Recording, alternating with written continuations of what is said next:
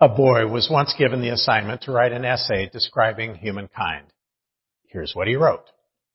Your head is kind of round and hard, and your brains are in it, and your hair is on it. Your face is at the front of your head where you eat. Your neck is what keeps your head on your shoulders, which are sort of shelves for your shirts. Your arms are what you have to pitch with, and so you can reach for the muffins. Your fingers stick out of your hands so that you can scratch, throw a curve, and add arithmetic. Your legs is what you gotta have to get to first base. Your feet are what you run on, and your toes are what get stubbed. And that's all there is of you except what is on the inside. And I ain't seen that. Well, that is part of what we're going to try to do in our winter sermon series. To look at the inner person and the inward journey. But we are also going to explore the outward expression of living faith. W.H. Auden put it well when he said, the one infallible symptom of greatness is the capacity for double focus. And oh, that we should have such greatness. And so our series theme will prompt us with double focus. Journey inward, journey outward. Spiritual formation and ethical action in the Christian life. For the coming 8 weeks, we will explore 4 faith issues. Peace, ecology, prejudice, and justice. One Sunday we will deal with the inner implications of an issue, and the following week with its outer expression. So for example, next week we will be discussing inner peace. And the following Sunday we will discuss peace at the macro level. And so the series will go alternating from the inward to the outward journey. Colin Wilson in his book Religion and the Rebel has said, religion never dawned as objective truth. It was always an internal condition in people. One can hold mathematical truths at arm's length and look at them.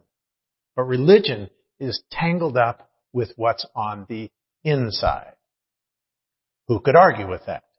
The religion at its core is an inner experience. And yet, we need to remember that our faith is incomplete if it is only an inward turning. An outward expression is required as well. For God in verses 6 through 8 reminds Isaiah and the people and us, is not this the fast that I choose? And here Isaiah is referring to a social process in contrast to a personal, privatized, sackcloth and ashes type of fast. Is not this the fast that I choose? To loose the bonds of wickedness, to undo the thongs of the yoke, to let the oppressed go free, and to break every yoke. Is it not to share your bread with the hungry and bring the homeless poor into your house? When you see the naked, to cover them and not to hide yourself from your own flesh? Then shall your light break forth like the dawn and your healing spring up speedily. That should resonate in your scripture chamber with Matthew 25 when Jesus said, as you did it to the least of these, my brothers and sisters, you did it to me. Balance between the inner and outer is what brings wholeness in the life of faith. Elizabeth O'Connor, in her beautiful book, Journey Inward and Journey Outward, recognizes this insight as well as anyone when she writes, just as we are committed to being on an inward journey for all of time, so are we committed to being on an outward journey, so that the inner and outer become related to one another, and one has meaning for the other and helps to make the other possible. If this does not happen, then those who are critical of the contemplative person are rightly so. If engagement with ourselves does not push back horizons so that we see neighbors we did not see before, then we need to examine the appointment kept with self. If prayer does not drive us out into some concrete involvement at a point of the world's need, then we must question prayer. Unfortunately, throughout history, the church has erred either on one side or the other, and for the most part has erred on the inward and pietistic side. We've all experienced coming to church and wanting only to be by ourselves, to slip in and slip out. But at other times, we know it's essential to be with others. Sometimes we just need to be alone, and at other times, we need to be in community.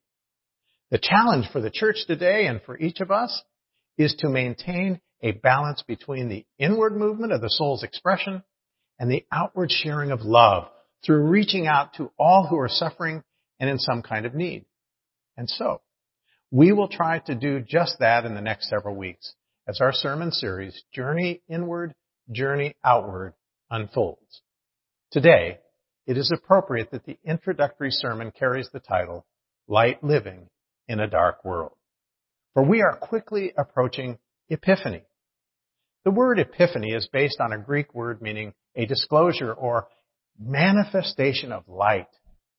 The season of Epiphany begins after the 12 days of Christmas on January 6th and runs all the way up to the beginning of Lent.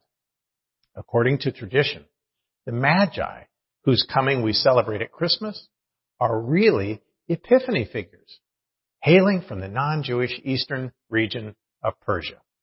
It was they who were drawn by the star to the true light of the world. And so the liturgical color of Epiphany is white, symbolizing Christ as the light of the world. Light living in a dark world.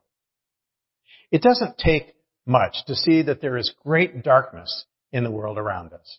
We live in a time when darkness seems to threaten the light at nearly every turn.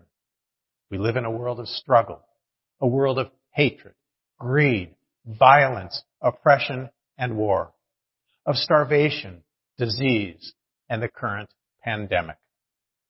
How many of us could admit deep within that there have been times in our lives, perhaps even now, when we have lost connection with the light?